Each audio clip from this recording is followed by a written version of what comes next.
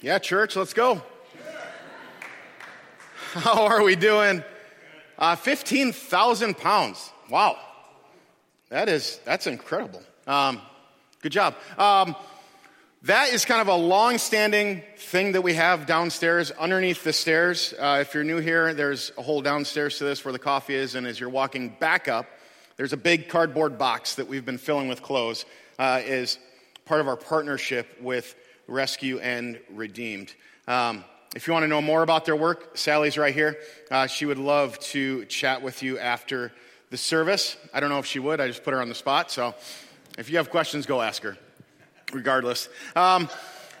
So how many of you have seen Chronicles of Narnia? Beautiful. You know the storyline, right? Like there's 3 kids. They stumble into this closet, into this alternate universe called 4 kids. There's 4 kids.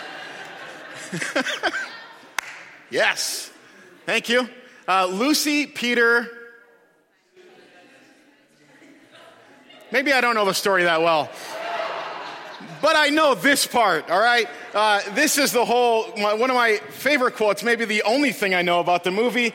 You guys just called me out, is when they are having the conversation early on in the movie at Mr. and Mrs. Beaver's house, right? And they're talking to them, and they're finding out about Aslan, and this parallels the gospel in the kingdom of God and all these things. And Aslan is, the lion is, a lot of answers there, Jesus, right? Jesus. The lion is Jesus. And they ask, is Aslan safe? Right? I think I'll get this part right. Mr. Beaver said, don't you hear what Mrs. Beaver tells you? Who said anything about safe? Of course he isn't safe, but he's good. He's the king, I tell you. And I was thinking about this quote. We're starting a new series called Dangerous Prayers.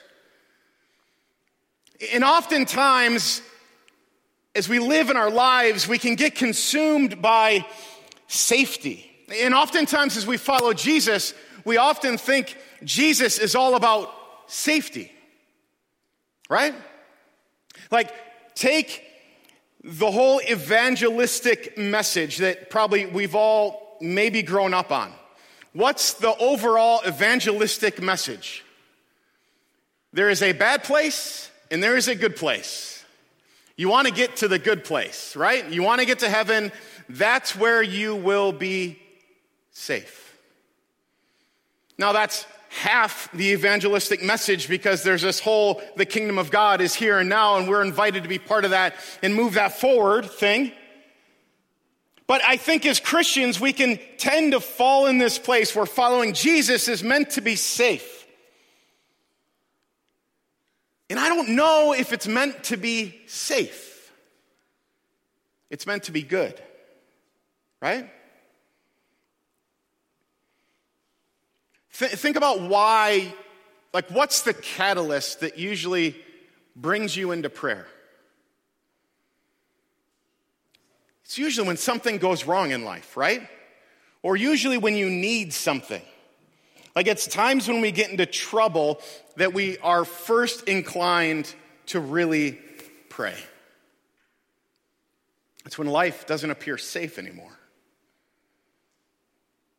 Many of us, maybe you've grown up in a Christian home, or many of us, there's a temptation to pray, for the food, bless this food to our body's use, so it can be blessed as it goes in. I don't know.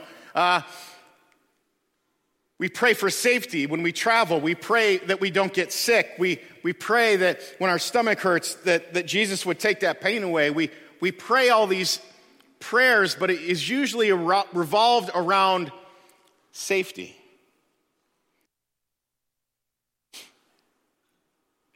Anne Lamott says this, often the prayers that we have in life and the prayers that we pray are help, thank you, and wow. And I think that's good and beautiful, but I think if those are the only things you're praying, it tends to fall short sometimes.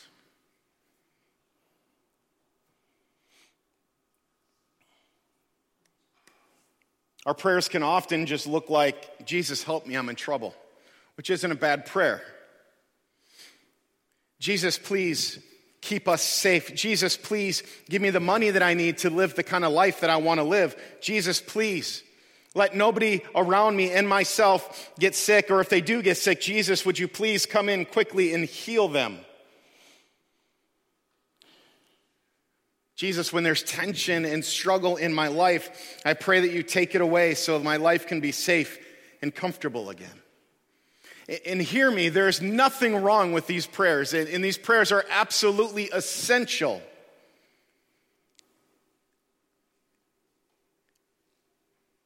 But we're entering into this prayers called dangerous prayers. And they're dangerous because I think if we actually pray them in our lives, Jesus will transform us. And they're prayers that have us step out in vulnerability, have us step out into the places that aren't necessarily safe, but they're the places that are good and transforming if we allow Jesus to be there with us. In church, this will be a 3-week series, and I pray that some of these prayers become the prayers that we pray as a church. Some of the prayers that fuel us, some of the prayers that maybe give us different language that we're used to. Some of these prayers that we can look in Scripture and go, okay, today I'm going to pray this prayer, or this situation arises, I'm going to pray this prayer. I pray these prayers become some of the language that we use and pray as a church. Turn with me to Psalm 139. The first prayer that we're going to look at is from David in the Bible. If you know much about David, you probably know a little bit, even if you didn't grow up in church. David was the shepherd boy who defeated Goliath. David would become king of Israel, and David was classified as a man after God's own heart. We see David's life. It's this tumultuous up and down thing. We see him running from those that are trying to kill him. We see him as king make just horrible decisions and having someone murdered. We also see that he repents and confesses that in Psalm 51. Like, there's a lot that we see about David's life throughout Scripture. And Psalm 139 is one we're going to look at today, and it's this beautiful, eloquent prayer of David. Psalm 139, verse 19. Oh, that you would slay the wicked God. O men of blood, depart from me. They speak against you with malicious intent. Your enemies take your name in vain. Do I not hate those who hate you, O Lord? Do I not loathe those who rise up against you? You did not think I was going to start with that part of the psalm, did you? We'll get to the nice, fuzzy, warm part a little later. But it's so interesting because this psalm begins with this intimate language and prayer that David is praying. And it kind of builds throughout. And then towards the end of the psalm, we get hit with this kind of, in my opinion, out of nowhere. Like, this psalm is like all great and nice. You put it on a coffee mug in the morning so you could look at it and be like, oh God, you're wonderful. And then out of nowhere, David kind of takes this turn. And he says, God, that you would slay the wicked. Depart from me. They speak against you with malicious intent. Your enemies take your name in vain. Do I not hate those who hate you? Some of you, if you've been with us for the last 4 weeks, you're picking up Jonah vibes right here, right? Where this hatred, Jonah is called to go preach to these people, but he hates them, so he turns and goes the other way. David is in this spot.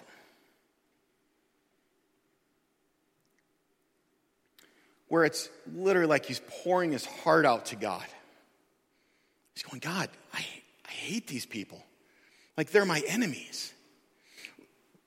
Historically, we don't exactly know who he's talking about, but I think it's safe to say that maybe these were the Philistines coming and trying to wage war again. This was some enemy that David had that was trying to kill him. So David is sitting there going, I don't like them. They don't follow you. Like they're horrible people. I don't like them. I hate them.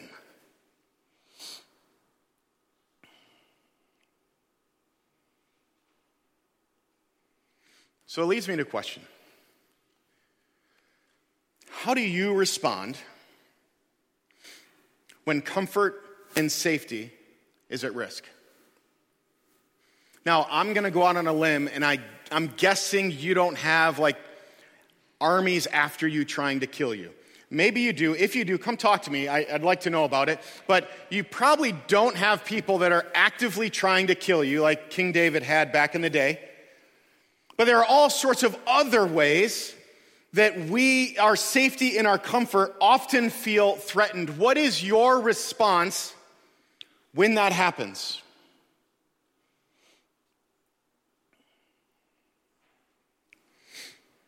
See, I think most of us could identify with David in this spot. David, I have an enemy too, and it's out there. It's that person that I work with, or that person on social media, or it's those people with a certain political ideology. It's those people, it's that person, it's the people coming at me, it's the people. Who is it for you? Who would you classify as your enemy? And you probably wouldn't put it in terms like that, but I think if we boil it all down, we could all identify some people or some things that are our enemy. And how do we respond to that? We've been talking about this through the series of Jonah, and we'll highlight it one more time here in David's response. How do you pray? You think normally in David's situation, there are people that are trying to kill him. What would you and I normally pray for? We would normally pray for safety, right? Maybe for more guys to be in your army, maybe for more weapons, maybe that God would go and wipe them out so you didn't actually have to fight them. Maybe you would pray that God, please take care of this threat. There's all sorts of things that you and I would pray. God, change their hearts. God, fix them. God, do this. God, do that. Please. Whatever it is, take away this anxiety. Take away this pain. Rescue me. Fight on my behalf. Maybe you recognize some of these things as you think about over the last couple of years, who if you turned into an enemy.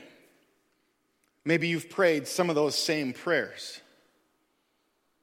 Or maybe you've heard others pray those prayers about who they've turned into an enemy.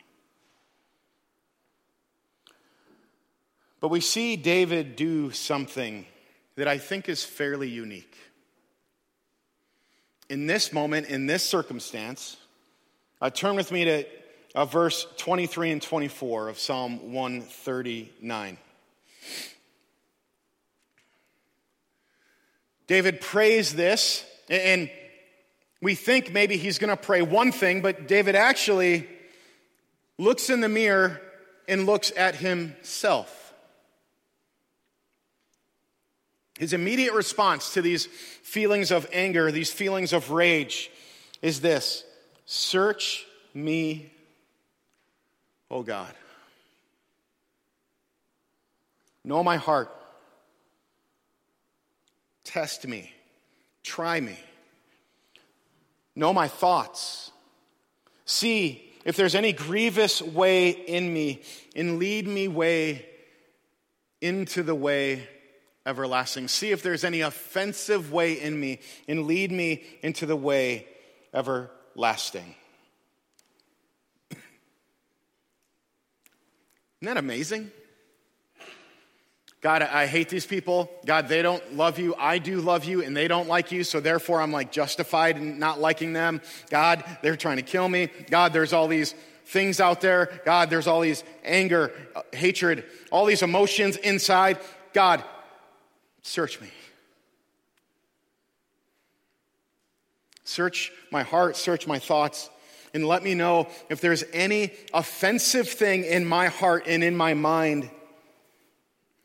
It's unique that David doesn't go to the blame game, but instead looks in the mirror and consults with his father and says, God, I think my heart might be in a dangerous place right now. I need you to search me.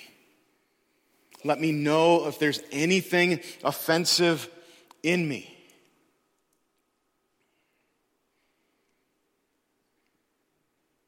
I think this is interesting because it's usually not the case. At least in my own life. I don't know about your life. You're probably a better human than I am.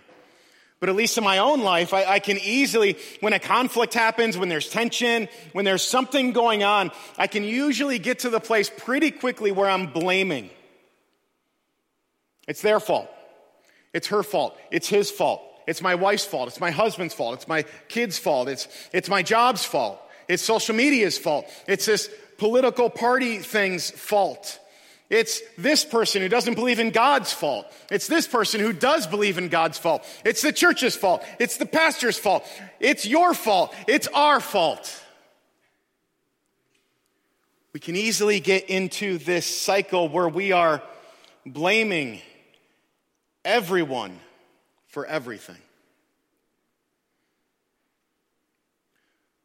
But David didn't do this, did he? See, there's a couple problems with blame. We blame and we get ourselves into an emotional high because we push whatever it is, whatever the tension is, whatever the feeling is, whatever the bad emotion is, off onto somebody else. Well, it's their fault I'm feeling this way. Their fault they posted this. Their fault they said this. And then that becomes a narrative that you can write over and over and replay in your head 1,000,000 times if you wanted to. There's another problem with blame is it relieves us from any responsibility in whatever the issue is. Their issue, their fault, so I don't have to do anything about it.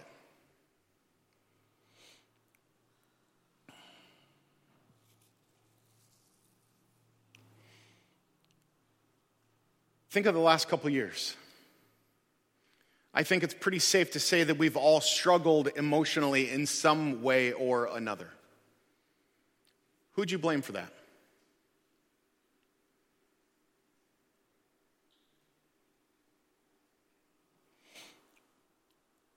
Who did you blame when you didn't feel safe, when you didn't feel comfort, when someone didn't agree with you? Who did you blame?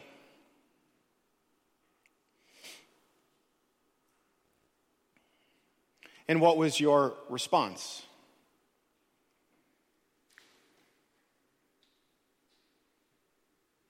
I would imagine that most of us followed what David's response maybe could have been or should have been. God fix them. God change them. God deal with it. It's not my problem, it's their problem. But I think David's prayer is profound.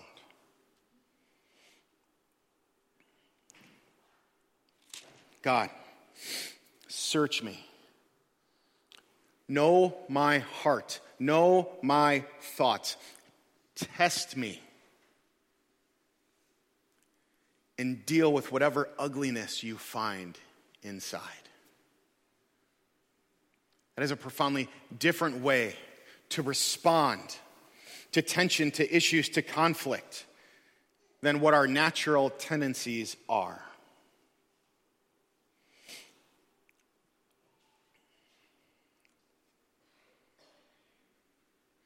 Now, why would David have this response?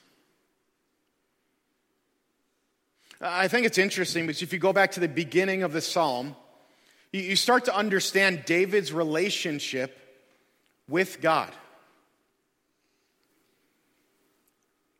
And it's really quite interesting because you see throughout the Psalms that there is struggle with God being so distant, so far away, with God not responding. Like, I love the Psalms because it plays out the best and the worst. It plays out when God is present and things are going fine, and it plays out when it feels like God is absent and things are not going fine. Like, if you want to feel, read the Psalms, and you will find whatever emotion it is that you feel in the Psalms, reflected in the Scriptures.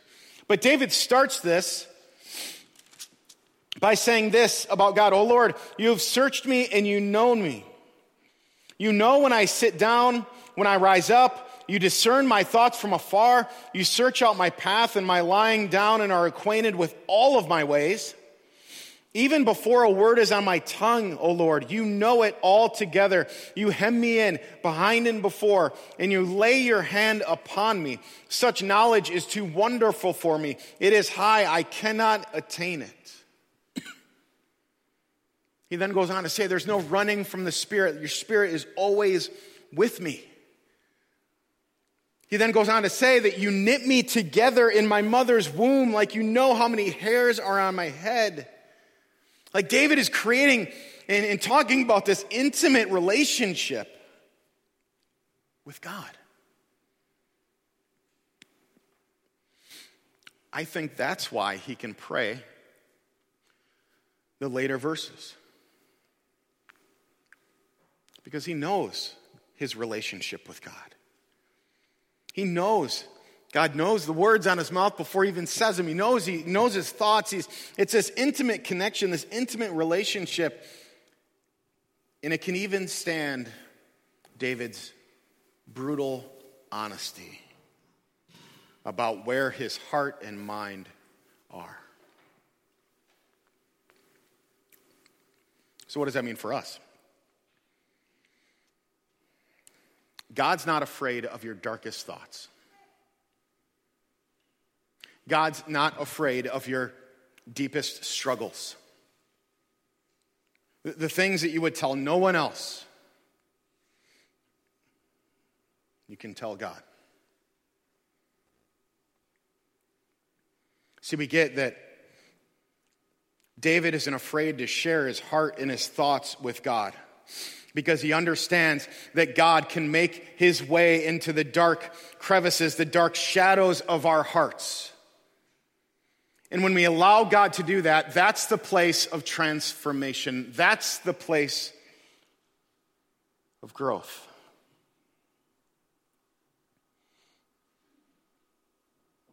David's view of his relationship with God impacts his prayers, to the point when he can say, I'm angry, I'm filled with hate. God, search me. You know me. Where there's broken places in my heart and in my mind, please mend them, transform them, change them.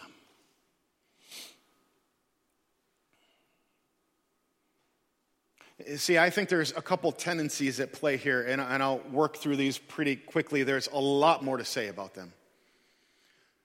But there's some tendencies here that I think go beneath the surface that we have to bring up in order to really get to the place where we can pray a prayer like this.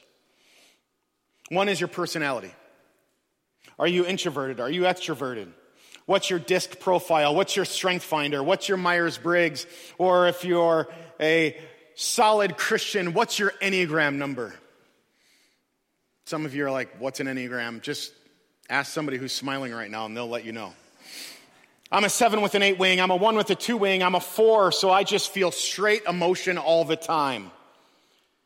See, I'm all about learning about personality. I think it's very useful, very helpful in understanding how you function, how your brain works, how you respond to tension and conflict. But your personality can also be the thing that trips you up. And then you see in some circles, well, I do this because I'm introverted. Or I do this, I'm not good at this because I'm extroverted. Or I respond this way in a very unhealthy, toxic way to you because I'm a 7 and I don't know how to deal with my emotions. Or on the strength finders, like my strength isn't feelings, so that gives me liberty to do whatever I want to do. It's a natural tendency that we kind of fall into that kind of trips us up. The second natural tendency is our emotions. See, we need to pay attention to our emotions.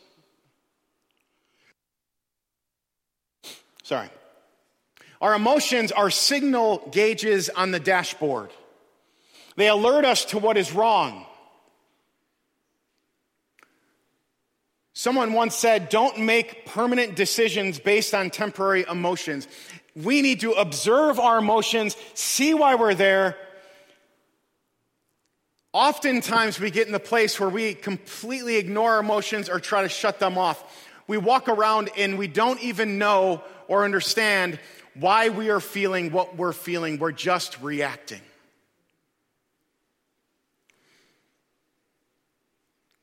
And in the Psalm 139, we see David is very attuned to his emotions. He knows why he's feeling what he's feeling. He can phrase it. He can pray it. He can talk to God about it. In the cry of the soul, they put it like this: ignoring our emotions is turning our back on reality. And reality is where we meet God. It's important that we feel our emotions, we recognize our emotions, we process our emotions. In our emotionally healthy course that we're doing right now, it talks about being differentiated emotionally. Differentiation is the ability to think clearly and carefully as another means besides our feelings and emotions of knowing ourselves and knowing the world around us. It's the ability to hold on to who we are and who we are not.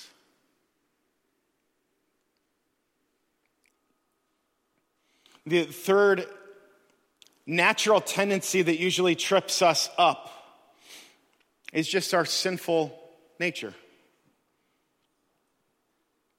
It's the muck and the mire that we get caught in. I know we don't like to use the word sin. We don't like anyone telling us that we're sinning. We don't like to admit that we're sinning. But we have a shadow side. And Jeremiah talks about the heart is deceitful above all things. Ephesians says it like this: you once were following the ways of the world, but God rescued and redeemed you, raised you up so you can live according to a different way of life. Unchecked emotions, unchecked view of your own personality, unchecked sinful nature can tend to run the show with us. And it's important that we check those three categories. And we see David checking those three categories of saying, look, yeah, it might be my personality that I feel this way. I'm definitely emotional. But God, search me. I just think this is profound. Search me. Know my heart. Know my mind. Search, examine all the dark corners of my heart. Search and examine all the things I'm going to say. Search and examine all the things that I'm thinking right now. And if there's anything offensive in me, anything that is not of you going in your direction, Jesus, I pray that you transform it in me.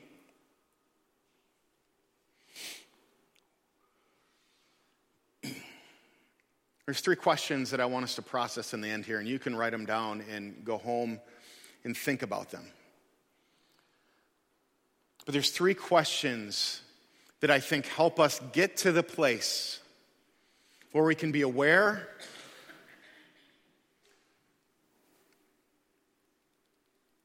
and get to the place where we can pray this prayer. And it's even what you can think through as you pray this prayer. What have people been trying to tell me that I refuse to hear?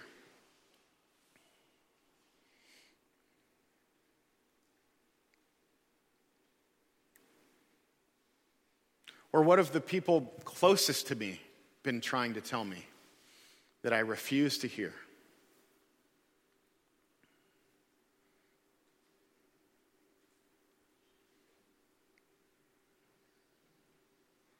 It's often those things that I think we start hearing a theme in our life, and I think that's one of the ways that God works. Through close friends that are following Jesus, through family members, that's one of the ways that I think that the Holy Spirit, Jesus, points things out in your life that need to be transformed and brought to Jesus.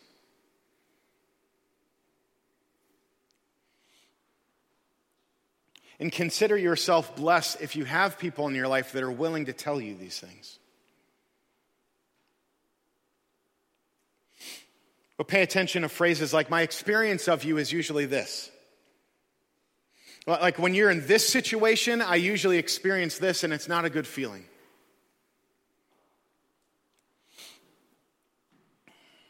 I see this issue continually tripping you up. Pay attention when people say things like that to you. The next question, what do you continually rationalize? It's a tough one, isn't it?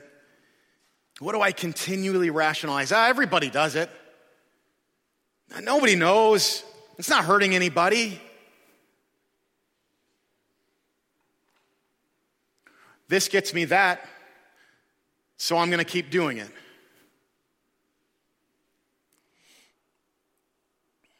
It's no big deal. It's part of my personality. I can't help it. There's all these little traps that we fall into that we begin to rationalize why we do what we're doing. And it's a signal to us and everybody around us that we know we're headed down a path that we maybe don't need to go down. And really, this is a prime place when you start to rationalize, you go, hold up. Okay, I'm going to go back to this Psalm 139 prayer, and I'm going to stop, and I'm going to pray, search me, O God. Because this is not of you. I need you to help me look at it. I need you to help me transform it. And then the last question, where am I most defensive in life? So where, when that person says that thing, do you feel all of your emotions and energies rise up like you're about to go into a war? Where is that for you?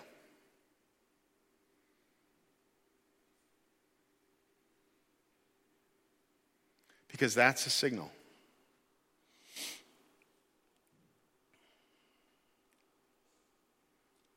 I want to give us some space. I want to leave these questions up here. And I want to pray this prayer with us. Worship team can come up. I want to give you just a minute to just sit in these questions, in this prayer. So get comfortable. Close your eyes if you need to do that to focus. Maybe you want to write something down right now or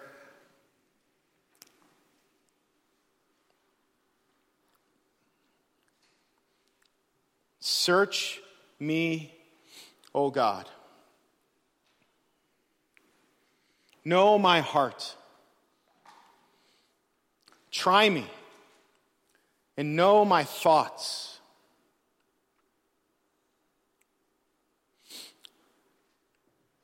Jesus, if there's any offensive way in me, I pray that you meet me there and you transform the dark places in my heart with your light.